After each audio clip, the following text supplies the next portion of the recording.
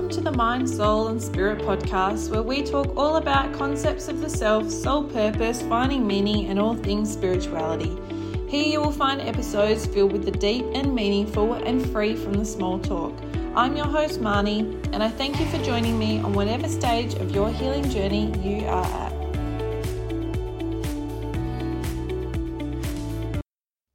Welcome back, guys. Here we are at episode 4. This episode is a bit of a part 2 of episode 3. So if you haven't listened to episode 3, go and listen to that one first and then come back here to episode 4. I've actually been really quite sick the past week, which is very unusual for me because I don't get sick hardly ever. But I am a highly sensitive person, so highly sensitive to energy. And because of this, I implement a range of energy protection rituals throughout my day to keep me safe. And I really try to listen to my body when I need that extra rest.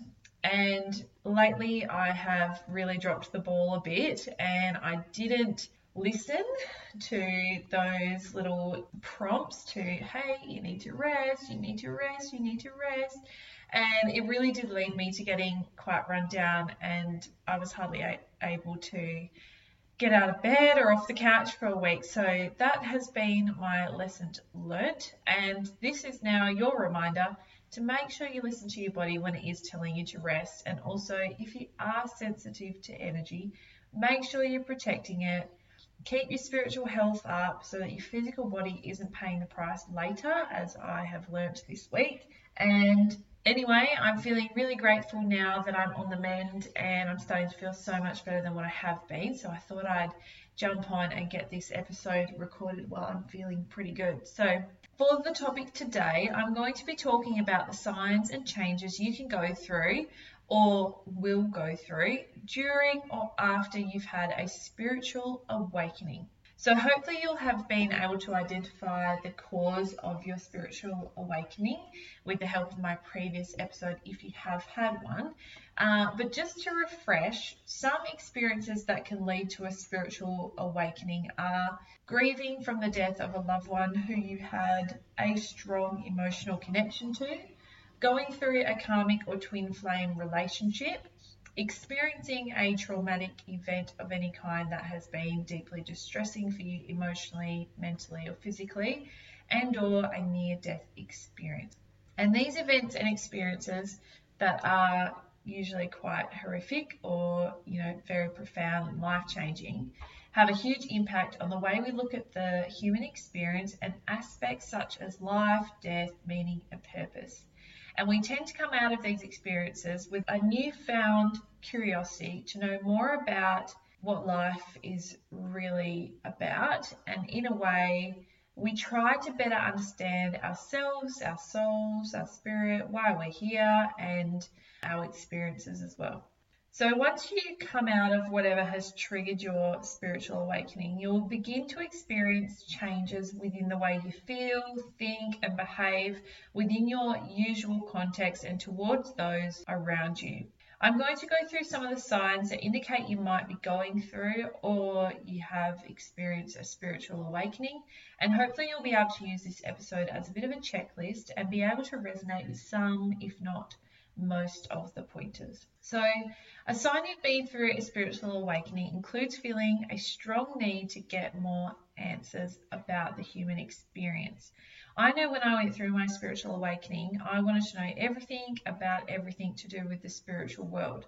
I was reading books, listening to podcasts, watching Netflix documentaries. I was on Pinterest, Instagram. I just always wanted to know more. I wanted to learn about reincarnation, past lives, soulmate connections, manifestation, the law of attraction, star seeds, indigo children, all of the things, because I was finding it so interesting. And the more I learnt new things, the more everything started to make sense, and all the information really began to resonate with me and what I'd personally been through. And honestly, to me, it felt a bit like coming home. It was just this sense of relief that, I always knew that there was more to life, and I always knew that there was some deeper meaning behind it. And all this information and this research I was doing was basically proving that feeling or that pull is true pretty much. So you might find yourself feeling similar to that, in that you just want to find out all there is to know about the spiritual realm. Another sign is you begin to find small talk very hard to cope with, and you start to feel really uninterested by it, and you begin to start holding more deep and meaningful conversations about life and the human experience with other people. And you decide you want to make more connections where you feel like you've really been seen, you're really heard, and deep down in your soul, you've got some sort of connection with this other person you're having a conversation with. So you begin to open up more about your feelings and your deep thoughts, and you work out who you can actually hold these deeper conversations with in your friend group. Sorry, my printer's in the background making so many noises. Okay, from there, another sign that leads on from those connections and that struggle with the small talk becomes changes of your friendships and your relationships. So once you realize that not everyone is interested in talking about the deep and meaningful, soon enough, those friendships that are quite surface level just begin to fall away. And rather than maintaining those types of friendships, you decide to focus more on those friendships where you can be yourself and you can express yourself openly and more deeply without feeling judged or different. And I always remind people that when you are going through this stage, you need to focus on the quality over the quantity. So you could have a group of 30 friends that you hang out with, but out of those 30 friends, how many do you actually feel comfortable with being able to talk about your emotions and challenges and your deeper thoughts and what is really on your heart? So after a spiritual awakening, those bigger friend circles begin to get smaller, and you might end up with, 5 close friends in the end, but every single one of those 5 friends, you know that you can have a deep and meaningful conversation with.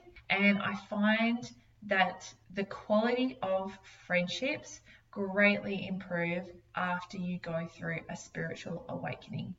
Another sign is that you begin to need more alone time. You suddenly feel the need for more peace and calm within your life and within your schedule. So before my spiritual awakening, I would have my days planned right down to the minute. I was very go, go, go.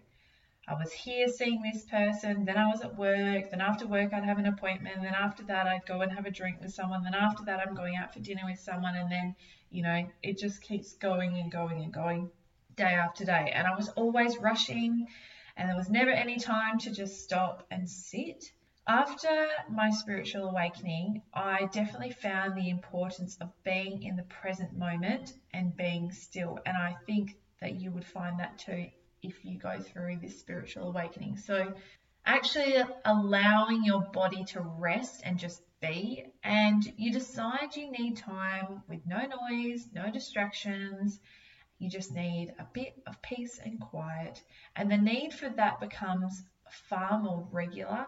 So you might set aside chunks of time in the day, and then that might even progress further to multiple times in the day. You just need those quiet moments to help you feel balanced and centered and confident about going about your day. So after a spiritual awakening, your hobbies and your interests then start to change because of these different needs that you're suddenly having. So this might mean that you start reading different books, you might become interested in crystals or journaling, you might begin meditating or doing a yoga class every now and then.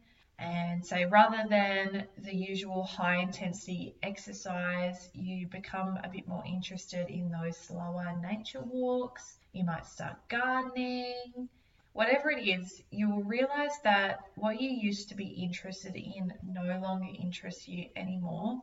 And you start to really crave those hobbies and activities that bring that sense of connection to yourself, connection to the earth, connection to other people. And I think you'll find that you'll be looking back and thinking, oh my God, I can't believe I used to enjoy that. I could not think of anything worse anymore. So you'll start to notice that those hobbies and those interests change. Another sign could be changes of diet and also drinking and your alcohol consumption. So when I went through my spiritual awakening, I quit drinking pretty much cold turkey. And I mean, I had lots of reasons as to why I quit drinking alcohol, but the main reason being is that alcohol is one of the worst things for lowering your vibration. So if you're someone that's really focusing on keeping your energy clear and balanced and centered and really looking after your vibrations, alcohol is probably one of the first things that will hit the road. So if you think about the hangover stage, or the term anxiety is quite common these days, that hangover anxiety that you experience the next day after a big night of drinking, that is the clearest sign that you have lowered your vibrations. I also know some people will be able to understand that when you drink, those negative emotions really start to come out. So you might start to feel really angry. Some people just start crying, So that is the effect alcohol can have on you physically that begins with the energetic effect of lowering your vibrations. And I always say these sorts of emotions and feelings, they come out in your energetic before it comes out into you physically. So the alcohol lowers your energetic vibration, and then that leads to those negative emotions to physically come out.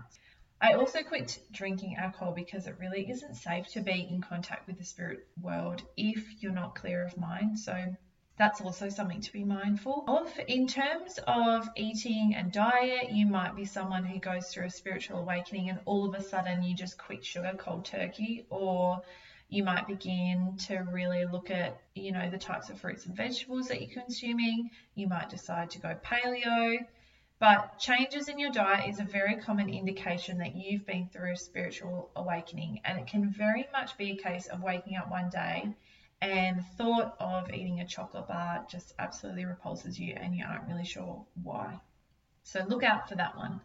Another sign could be that you become more sensitive to other people's energy. So maybe when you meet new people, you become more in tune with their feelings, their energies, their vibrations.